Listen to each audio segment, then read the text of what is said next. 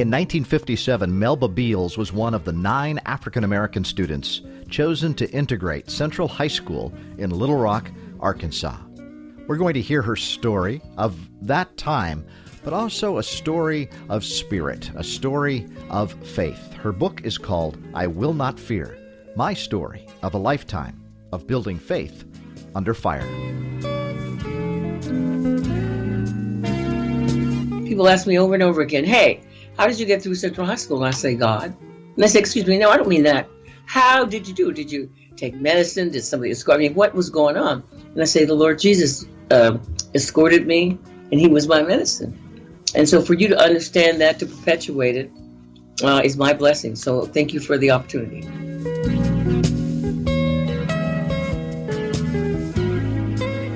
Melba Patilio Beals on Progressive Spirit. Stay with us. You're listening to the podcast version of Progressive Spirit. If you enjoy the show, please go to iTunes, Stitcher, Google Play, Podomatic, TuneIn, or whatever podcast app you use to listen, and give Progressive Spirit 5 stars, won't you? Contact me through progressivespirit.net with your thoughts and ideas about the show, and be sure to share this podcast on your social media. Follow on Facebook and Twitter. The website again is progressivespirit.net.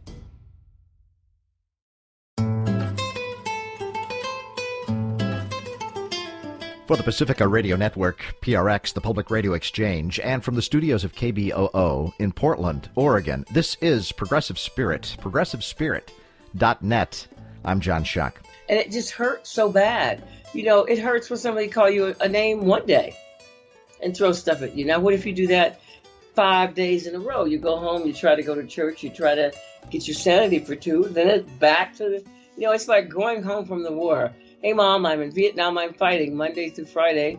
I get to rest Saturday and Sunday. I'll be back on Monday, Melba Patilio Beals is the recipient of this country's highest honor, the Congressional Gold Medal, for her role as a 15-year-old in the integration of Central High School in Little Rock, Arkansas.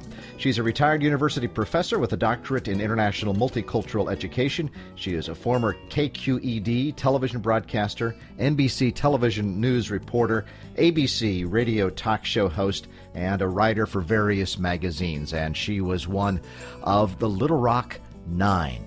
She talks to me about her story from a faith perspective. I Will Not Fear, My Story of a Lifetime of Building Faith Under Fire. Welcome, Dr. Beals, to Progressive Spirit. Thank you. It's my blessing to be here. You are certainly now an icon of history. The story of the Little Rock 9 and the integration that happened. Can you tell us a little bit about what was going on and how you happened to be chosen to be one of the 9 students to integrate that school? Well, as you know, 3 years before, in 1954, Brown versus the board, they had decreed, the Supreme Court decreed, that separate is not equal. Well, all the schools of the South, beyond a certain point, were very separate. And, of course, those of Little Rock, Arkansas, more so than any. And so they figured out that they had to do something to avoid penalties. And so they decided to integrate their schools, but in the most reluctant way. First off, they sent teams of people around the city to tell African-American people, look, you may have an opportunity to do this, but don't do it. You're going to be really unhappy. We're going to take away all your gifts that you get at Christmas, all the help that we get you, as many jobs as we can. You will not be living as well as you are now. So that stopped some parents, but the sifting portion of this was that they went to the high schools and they said, tell us the names of the young people who make good grades, who behave themselves, et cetera, who will make good students and who will not fight back and do what they're told to do. And I happen to have been on that list. And also, I was quite aggressive and had been all of my life about wanting to get out of Little Rock. I mean, and I saw this going to Central High School, ranked in the top 10 educational plants in the country, I saw going there as a way of getting out of Arkansas.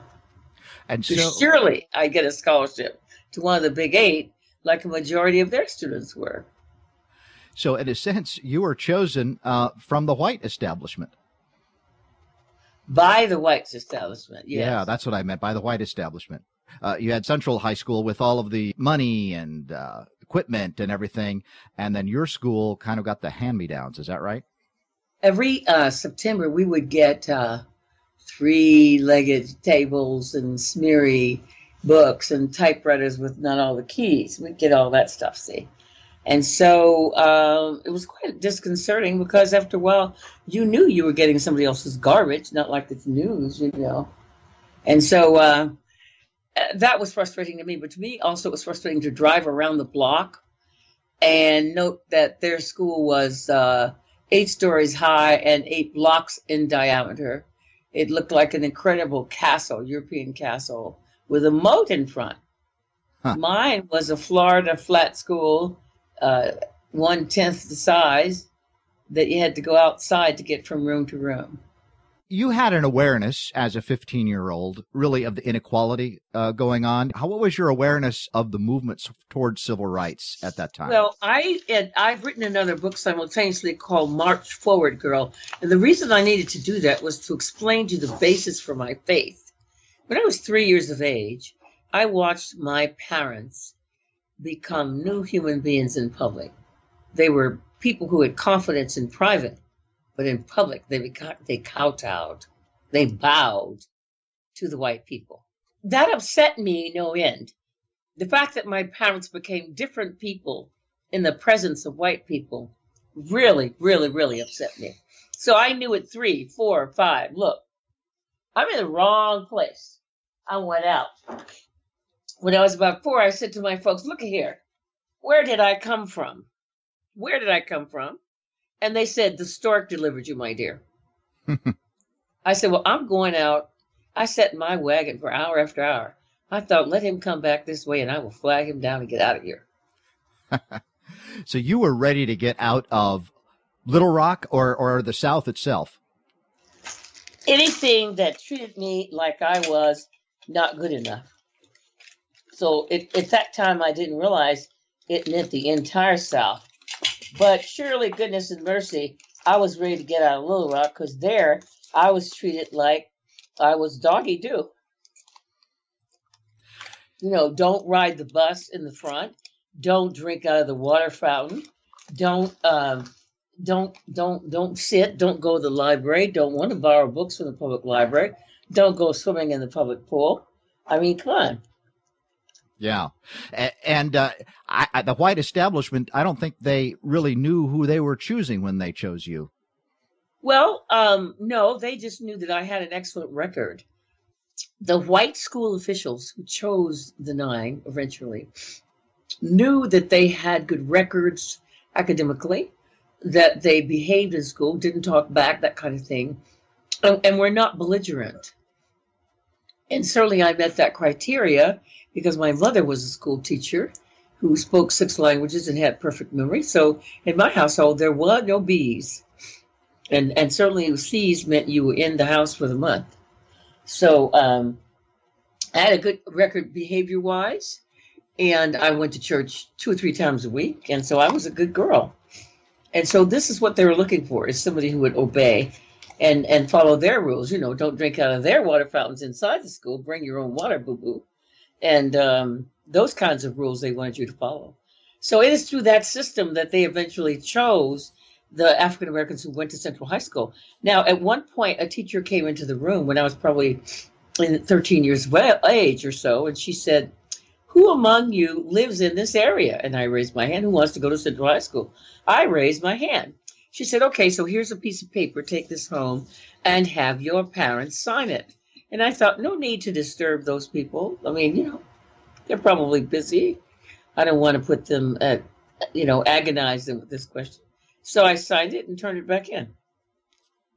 And sure enough, 2 years later, in 1957, we were in Cincinnati, Ohio, and it came across the evening news, I believe, with Walter Cronkite. That's what I believe. But then I loved Walter Cronkite.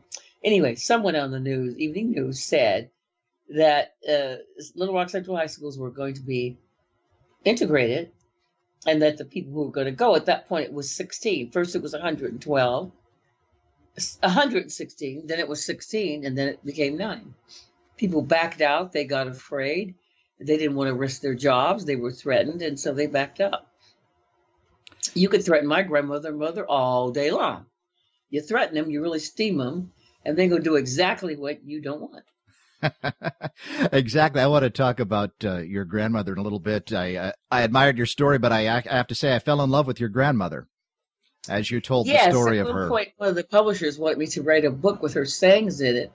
She was a very androgynous woman, a woman who was committed. She was a maid in White Ladies' Kitchens. When I saw the movie The Help, I thought that was a joke because she had much rougher time than that. But she was determined. She was solidly based in her religion. She never, ever, by the time I was baby, just speaking, I knew the 23rd Psalm and the Lord's Prayer. That's how we started out.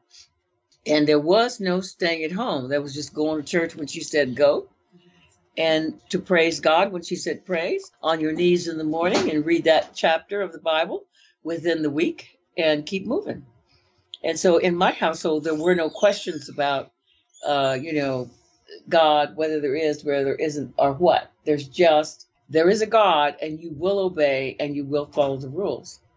And so it would be that strong basis on which I would build my foundation.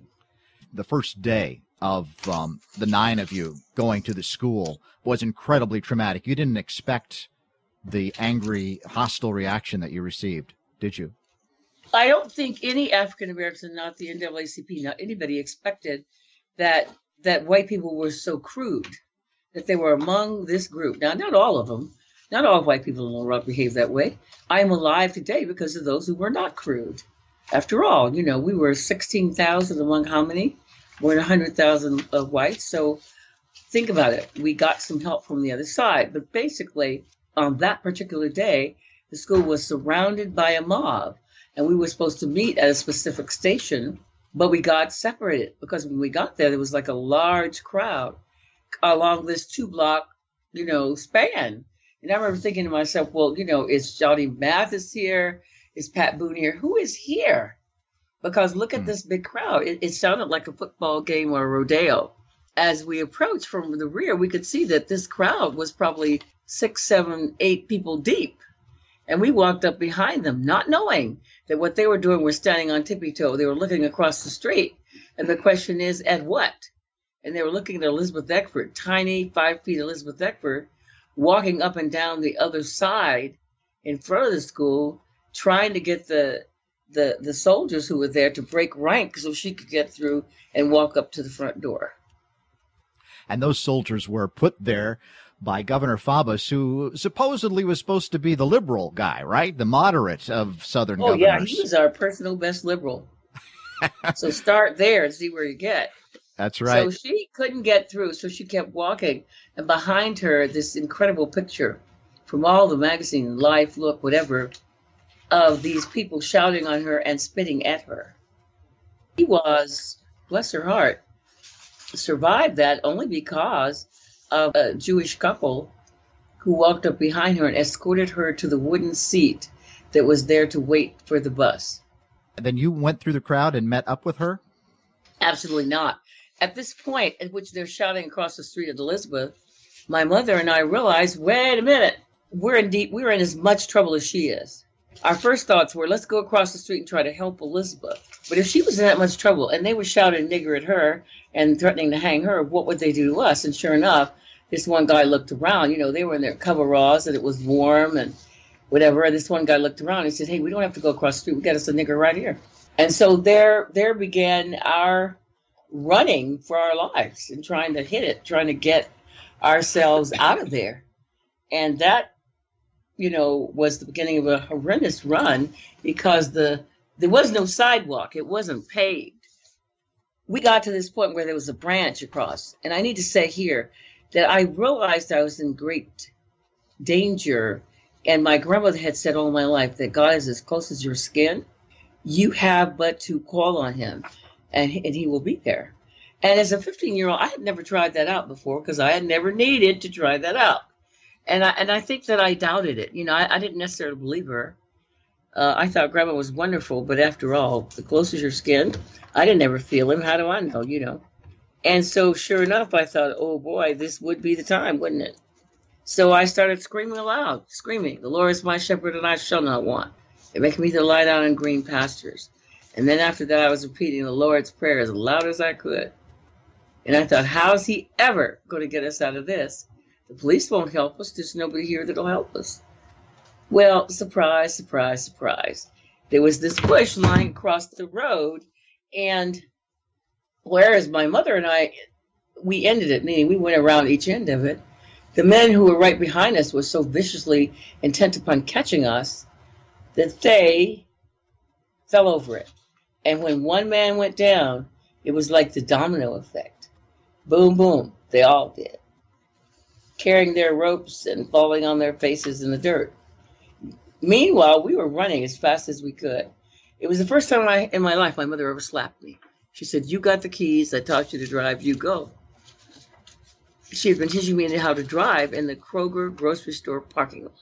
So I got to the car first before her, got into the car. She got there. I opened the door, you know, in the passenger side, and we backed down. I drove backwards faster than I had ever driven forward. And as I was moving backwards, these men were beating on my windshield and calling us names and bang, bang, you know. So that was a little unsettling. And I thought, oopsie, this word integration is a much larger word than I had anticipated. Yeah. And when you say running for your life, that isn't metaphorical. You literally were, because had they caught you, had this mob caught any of you, they would have killed you. No question. And the guys behind us were particularly vicious. We don't even know if they were from Little Rock, because a lot of guys who like to play, hard games had come down there, and they had all these coveralls with their red faces, their cigars or cigarettes sticking out of their mouths, and their ropes around their shoulders, getting ready to hang now. Not only that, my mother was very beautiful, petite. If she walked into a room, you did not know if she was Italian, African-American, or what. Very pretty lady, with hair to her waist, caramel-like complexion, etc. They were saying what they were going to do to her sexually before they hanged her. And they were being very specific about us, saying very nasty things.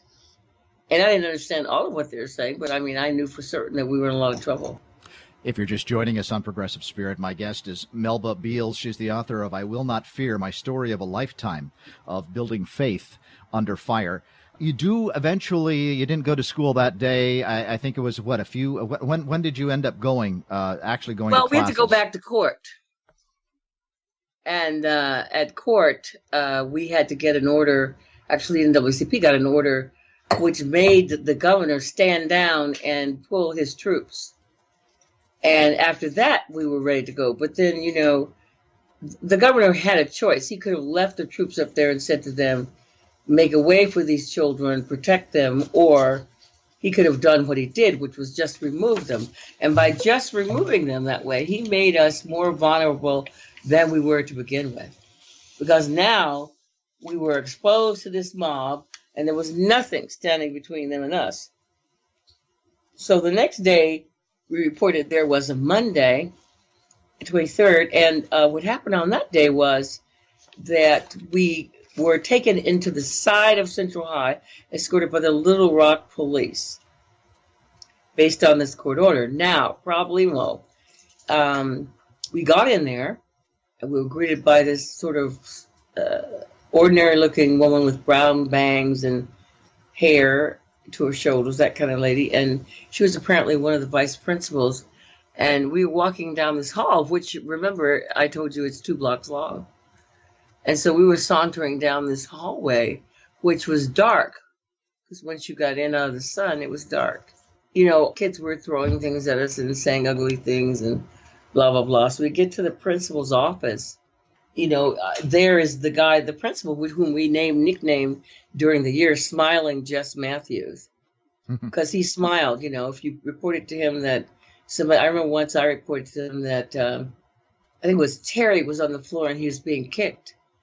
And they had his book bag, and he wasn't crying, but he was whining, and he wanted up, you know. And Smiling Jess was smiling, and he said, well, there was nothing he could do unless it was witnessed by a teacher. I said, you mean you're not going to rescue him? No, I don't see anything. So he would turn out to be a real pain in the side. But we greeted him, and they read us a schedule where we were going 9 different ways. And I said, well, why can't some of us go together? And they said, you wanted integration? You got integration. The mob is coming. It's 11:30, right? That day, maybe it's that same day. And it is that very same day. Yeah, and this mob is coming, and then there is it stuck out to me. A voice said, "Well, we may have to let the mob have one of these kids so we can distract them long enough to get the others out." I mean, it's as if they're a wild pack of dogs, and you are all a piece of meat. Well, precisely. And, I've always been nosy. I was one of the best news reporters at NBC, having received a lot of awards because I am nosy. If I come to your house, I'm going to see your bathroom and sort of make an assessment. And so while the others, some of them crying, some of them not, we were placed in a side room adjacent to the office. And while the others were sort of, bemoaning our situation, I had my ear up to the door, honey, because I don't know what was going on. And this guy, whom I couldn't see, but believed to be because he was tall, assistant of the Little Rock police, said, I'm not going to hang him. I'm a father. How will we choose? Have him draw a straw? I'm not doing that. Not doing it at all. We're going to get him out of here. We're going to take him downstairs through the basement. We'll get him out. And so it was a winding trip down those stairs because I'm telling you, this is a huge, huge place. And I thought, well, this is it. These white men leading us and surrounding us, they're going to take us down here and hang us. Because it was just too dark and too, winding and everything. But not true at all. The Little Rock police took us down. They had shotguns mounted on the dashboards of 2 cars. These gentlemen said, get in the car. And the moment we start, keep your head down until I tell you can pick it up, 5 of us in one car, 4 in another. And as we were emerging, we had to drive up. And then we come to this huge door that has these crackling chains on it. And the moment we emerge in the daylight, there are more members of this mob, and they're pounding on the windshield. And we could just see their hands, and their faces. And so that was that day. That was a specific ending to that day. That said to me, do you really want to do this? Yeah. And so by this time, the entire city of Little Rock was in trouble. People were shooting people on the streets. I couldn't go anywhere or do anything. The whole city was, in fact, in an uproar. And this is when you had President Eisenhower. That Wednesday, he sent down the troops. Tuesday, he sent the troops. The 101st Airborne. And I remember seeing them come into town over TV, and it was at dusk, and the lights of their Jeeps in the dusk I could see. And I thought, Lord have mercy, thank you, God, because I don't want to die. I don't want anybody to die on my behalf. And so the next day, we went to Central High School with helicopters overhead, Jeeps, and armed men. Your grandma said they were angels in combat boots. No question. That's exactly who they were. Sent by God directly, she said. They turned to be just that. Angels in combat boots who, although they dated at night, sometimes those ladies, they took good care of us. And there's no question about that. They gave personal best. Some of them were taunted. Names were called. But they stuck by what they were meant to do. I had a primary, secondary, and tertiary guard. They couldn't go potty with us. That's the only place they couldn't go. Or they couldn't go in the girls' dressing room. And so that's when we got into real trouble with those places where they couldn't go. Yeah, you mentioned in your book that some of your classmates lit pieces of paper on fire and threw them at you.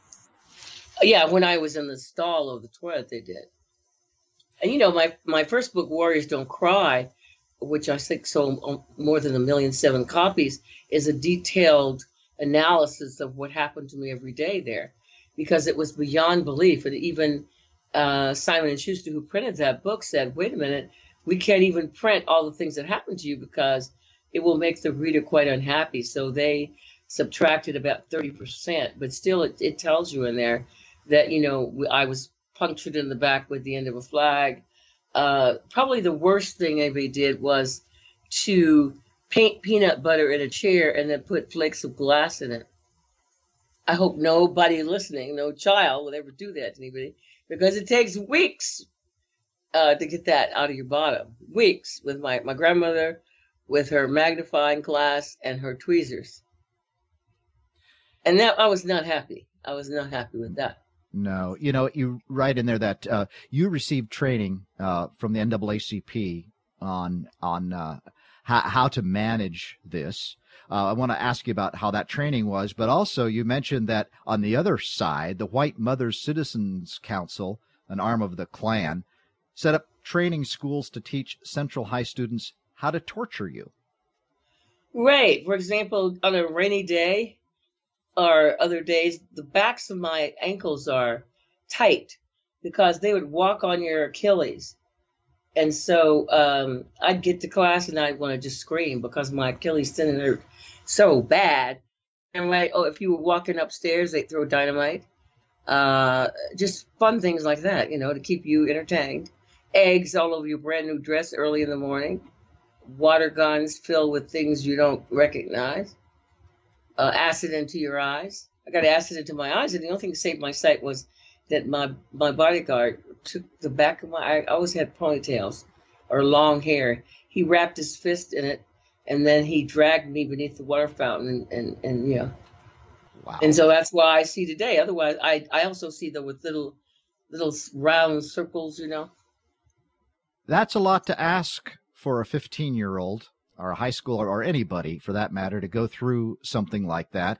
And you met with Dr. Martin Luther King, and he gave you some advice about that as well, about how the task that you were involved in was larger than you. Can you talk about your encounter with Dr. King?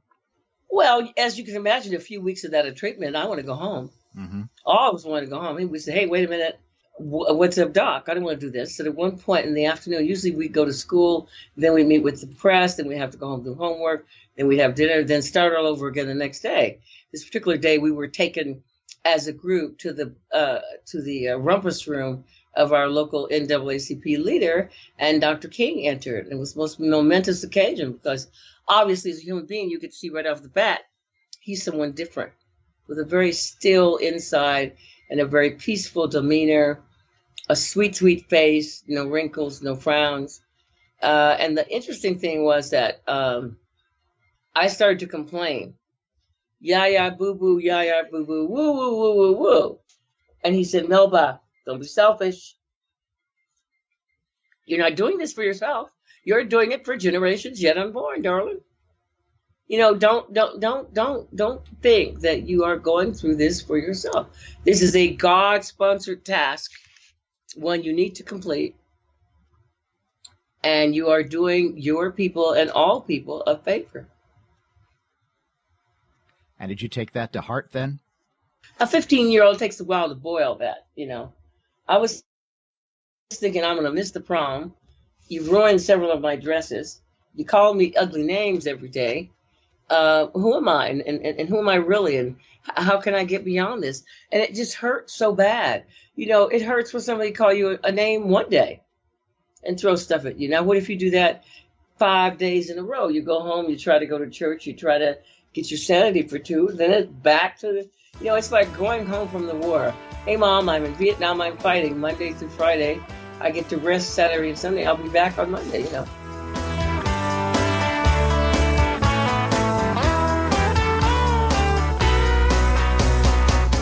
I'm speaking with Melba Patilio Beals. She was one of the Little Rock Nine, and she tells her story, I Will Not Fear, my story of a lifetime of building faith under fire. More to come. This is Progressive Spirit.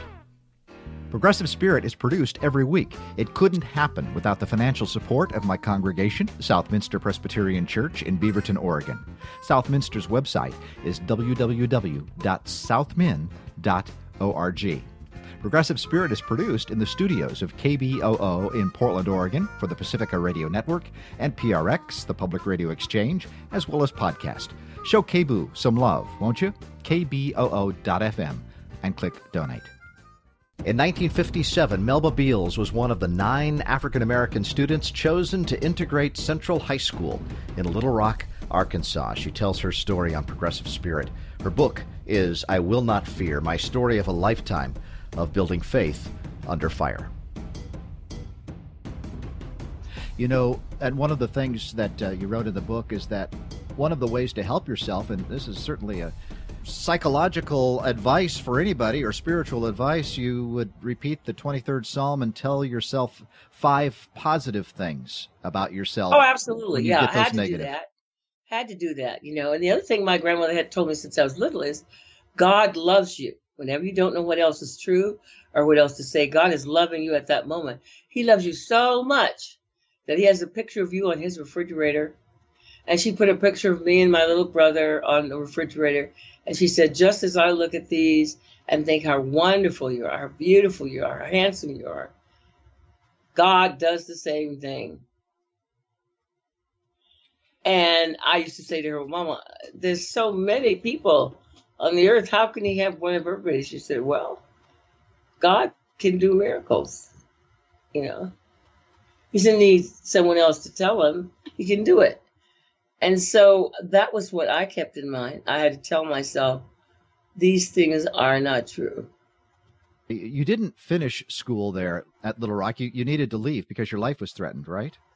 Well, we were, you know, remember Governor Faubus at the end of the 57-58 school year, he closed the schools. And so Black people were angry at us as well as white people. And I was out of school for a year. And at this point, nearing to the end of that 9-month period, school period, you know, like about April, May in there, we have relatives, as does almost every Black family, that are passing for white. This one guy would visit us like twice, 2 or 3 times a year, and his mother lived down there. We used to go to his mother's house. And anyway, he called us and said, the Ku Klux Klan has $10,000 where they're dead and $5,000 alive on Melba's head. And I thought, well, I'd sort of heard that and seen the flyers, but I thought, well, you know, he said, this is not a game. You know, this is not a rehearsal. They're going to get her. And they're asking for crews among the Klan because now, see, he was a sheriff in the day and a Klansman at night.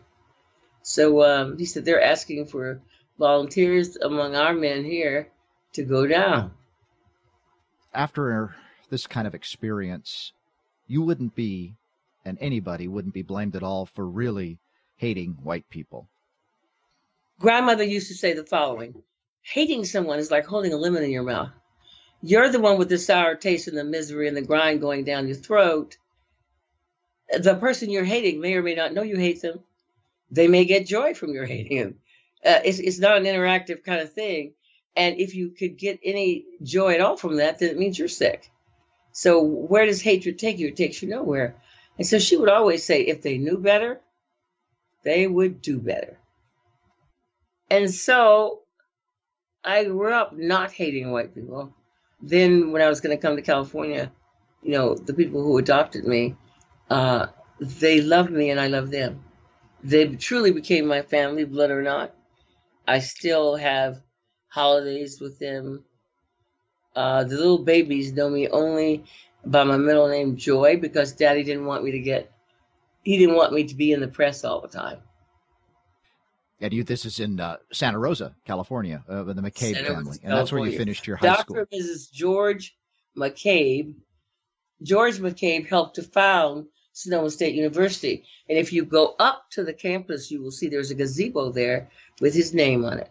Daddy was a busy man, and Mommy was a marcher. She marched for civil rights, for freedom of speech, for preschool, and she helped to organize a team that put together the public television station up there. She was a big, big Quaker organizer who helped to build a church up there, and, you know, she was a busy girl. Did you have any idea then that you were part of really an historic moment? Oh, of course not really. As a 15-year-old, what do you think about? I thought about my records, my Kremlin slips. Slowly but surely that year, I started thinking about life and death. And certainly what that stole from me was my childhood. It stole away my teenage years. It stole my peace and my joy and my ability to practice dancing. And, it just stole too much. You wrote, somehow a threat to your life makes you much more aware of a need for Jesus. And I'm thinking, again, of Martin Luther King, this sermon that he gives, and he talks about early on after in Montgomery, where he was threatened by bombs, and he had his late night revelation over a cup of coffee. And when you wrote what you wrote and what he wrote, it sounded like a very similar thing. He had to find that inner voice, that real strength that carried him through. Well, you see, that's when you begin to know on earth that you are alone. Nobody's going with you. Police aren't going to rescue you. Who's going to get you? Nobody's going to pick you up and carry you away and say, oh, my sweetheart, let me make you safe. Not happening. So now what are you going to do? I turned to the Lord Jesus because certainly my mother had introduced me to him and had demanded or commanded, he's in his presence. Melba Beals is my guest. She's the author of I Will Not Fear, My Story of a Lifetime of Building Faith Under Fire. She is one of the Little Rock Nine. You moved on to finish college, get a degree in journalism, and you became a journalist in part because you said it was the reporters at Little Rock. Can you talk about that? Well, it was the reporters in Little Rock because, first of all, that I loved to watch them march in and out of the court, and it was sort of like they commanded their own space. That's the first thing. Second thing was, it was their observation of us that first taught me that what I had to say was important. It was the first time in my life anybody put a microphone in my life, and I could turn on the news later and see it, or pick up a paper later and see it. The New York Post started buying regular stories from me because they said, you can write, lady, you can write. It happened, and I thought that they were there, sent, again, angels with cameras, because it is so difficult to hang somebody if the cameras are rolling. And in this case, the cameras are always, always rolling.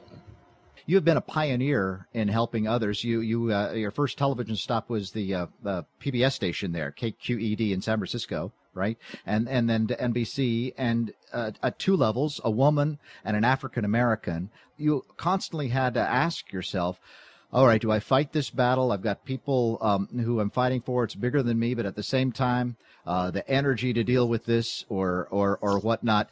That was difficult, wasn't it? Always to kind of strategize about how you were going to deal with various aspects of racism and sexism. Well, I think that it's difficult. African Americans are more subject to stress, heart attack, and high blood pressure because you're doing that 24/7. Anytime I enter a room, anytime I apply for a new job, no matter where I am, I'm doing that. I'm strategizing. I'm thinking about, am I going to be accepted? How am I going to get along? Is there danger? I mean, if you are going to stay alive as an African American, certainly in the South, you better keep aware of what's going on. And you better know, I have an antenna that will tell me right off the bat which white people are sincere and which are not. Yeah. And that racism in the North is more subtle and in many ways just as devastating as in the South, perhaps more. And you recognize that as a reporter in the television station of this subtle type of racism and the microaggressions and all that. And it hasn't changed, has it? Not a lot. We are, in some ways, rolling backwards, say some people. But the problem is this. I don't know an African-American breathing that's going back anywhere. Right. None of us is going to accept treatment the way we were treated originally. It's not happening. Don't hold your breath. And so what does it mean? It means a huge clash. So get ready for a clash. It's just not acceptable that you're going to talk to me publicly the way I used to talk. If we are being rolled backwards by current circumstance, then what's going to be the result of that, people have to decide whether they're going to be on the side of human beings or the side of something else. As you say, we're not going backward. It's up to people of conscience to be courageous. And I'm thinking of the way you did at one point when, what was it, one of the TV persons insulted you, some kind of racial, and it was that moment that you decided that you needed to speak up, and you did. Do you remember what you said to the TV person who tried to put you down with the racial epithet?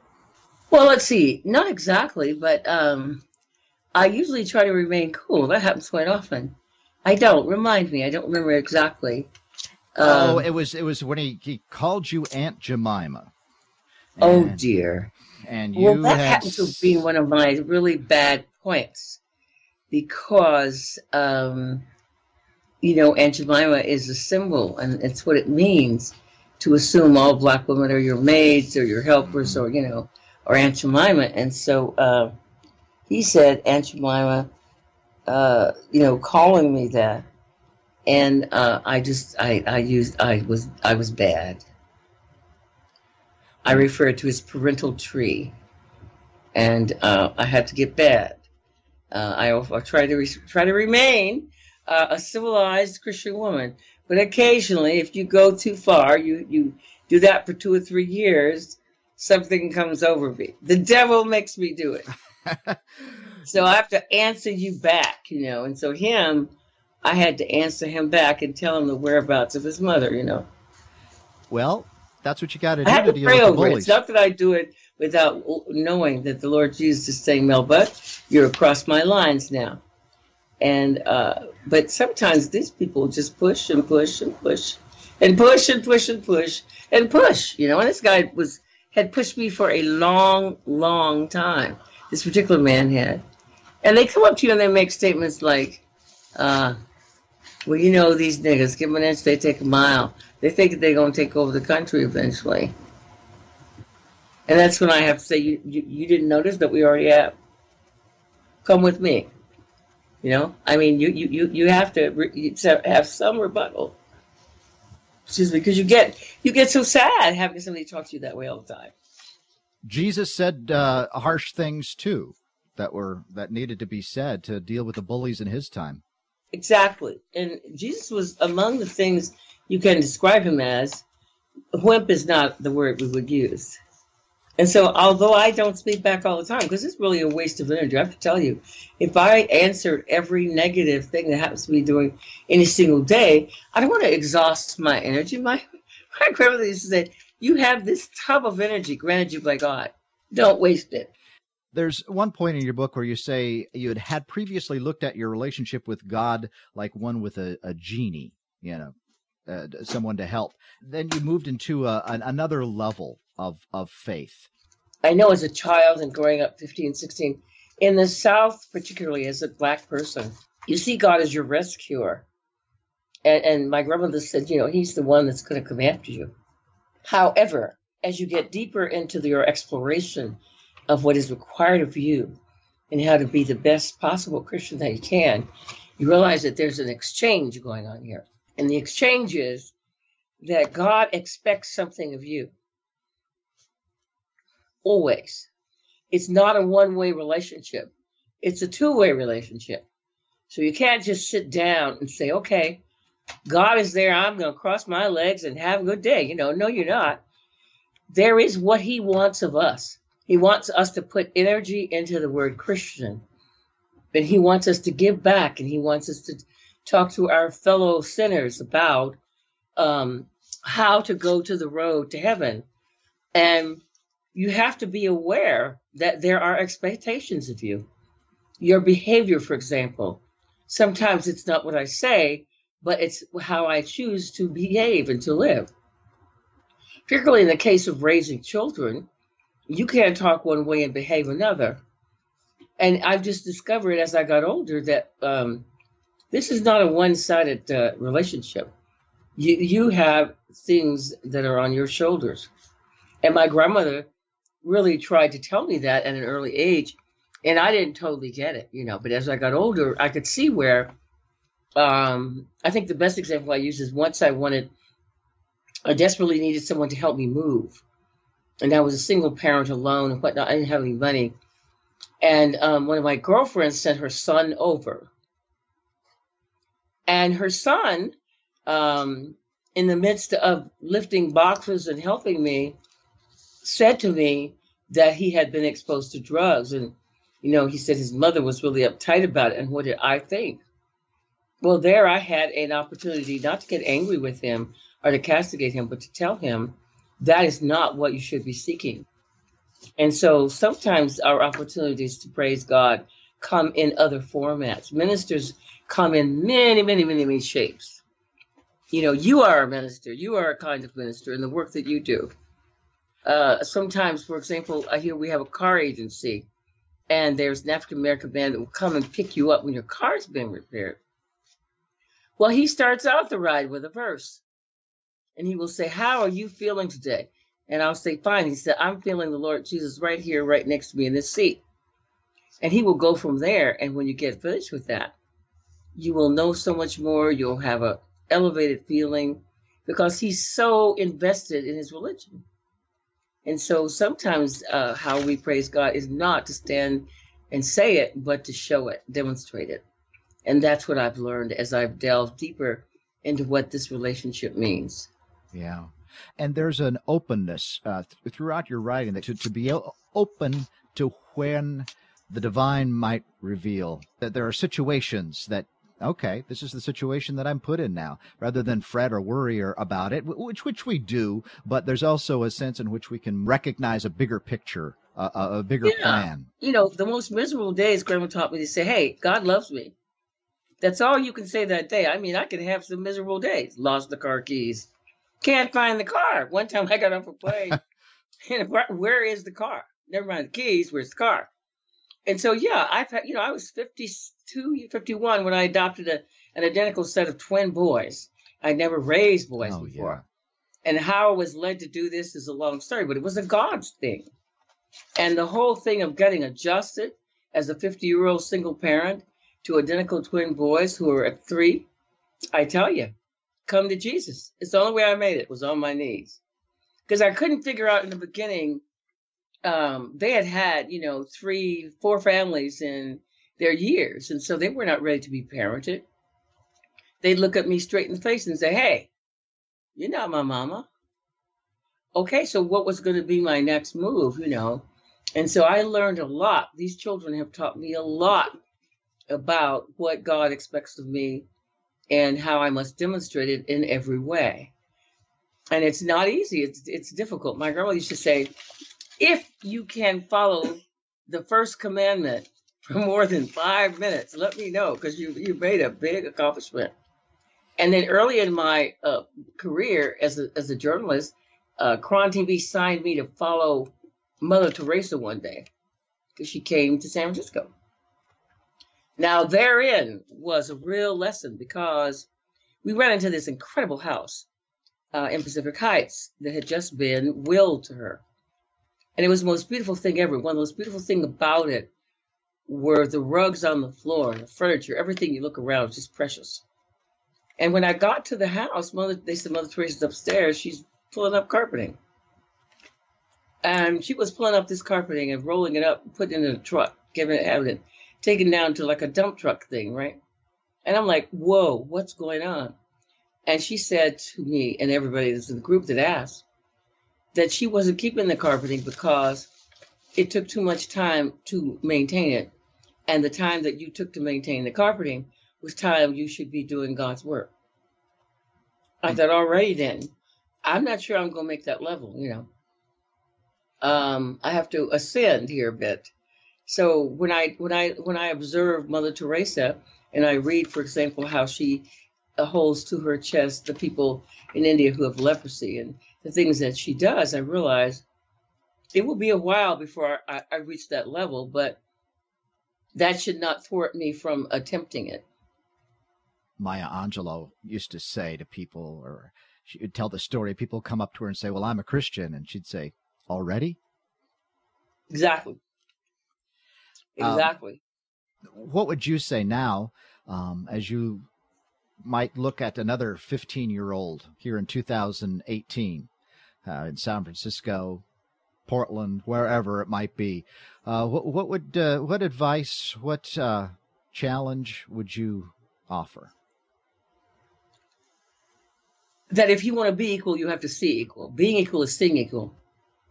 And I'm actually writing another book of that title because, look, we can ill afford to mistreat any human being, no matter what they look like, walk like, speak like, talk like, or cook like. These are God's children, all bringing us a message, all here to help each other. So be careful how you behave towards another human being. Don't judge not. That's the first thing. And the second thing is to know that love is the answer. There is no fighting. There is no injuring anybody. That is never, ever, ever, ever the solution. And of course, my mom and my dad, my white mom and dad, were the ultimate proof to me. That to me was God saying, hey, Melba, surprise. Look what I got for you now. I was so shocked when I learned that of all the places I had gone to be rescued and taken care of and protected was a white family. And to boot, my dad had reddish blonde hair, blue eyes. He looked like he had just stepped out of the mob. Old gentleman with a deep voice. He looked like, momentarily he was going to pick up his rope. And to live with those people and be in their home and have them treat me as they did was the most incredible thing ever, because it was the biggest lesson for me. And it taught me that all people are really alike. And don't make judgment about people, and realize that whatever you think is awful today will be fodder for conversation tomorrow. Or maybe you'll write a book. Dr. Melba Beals, author of I Will Not Fear, My Story of a Lifetime of Building Faith Under Fire. Thanks again. It's my pleasure, my blessing. Thank you.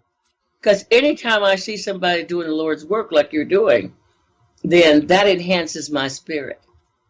You're not like most people telling me, oh my God, must you talk about God that much? Must you write about God that much? And the answer is yes. People ask me over and over again, hey, how did you get through Central High School? And I say, God. And they say, excuse me, no, I don't mean that. How did you do? Did you take medicine? Did somebody escort me? What was going on?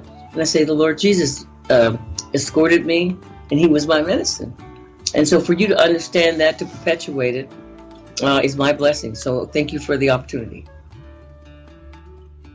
You've been listening to Progressive Spirit. The website is progressivespirit.net. Now in its 7th year, producing shows specifically formatted for radio, distributed through the Pacifica Radio Network and PRX. Progressive Spirit is heard every week. On Progressive Spirit, you'll hear interviews with cutting-edge scholars, authors, and activists who have something to say about social justice, human flourishing, and things that matter. Follow us on Facebook and Twitter. Download podcasts and subscribe at progressivespirit.net. I'm John Shuck. Be well.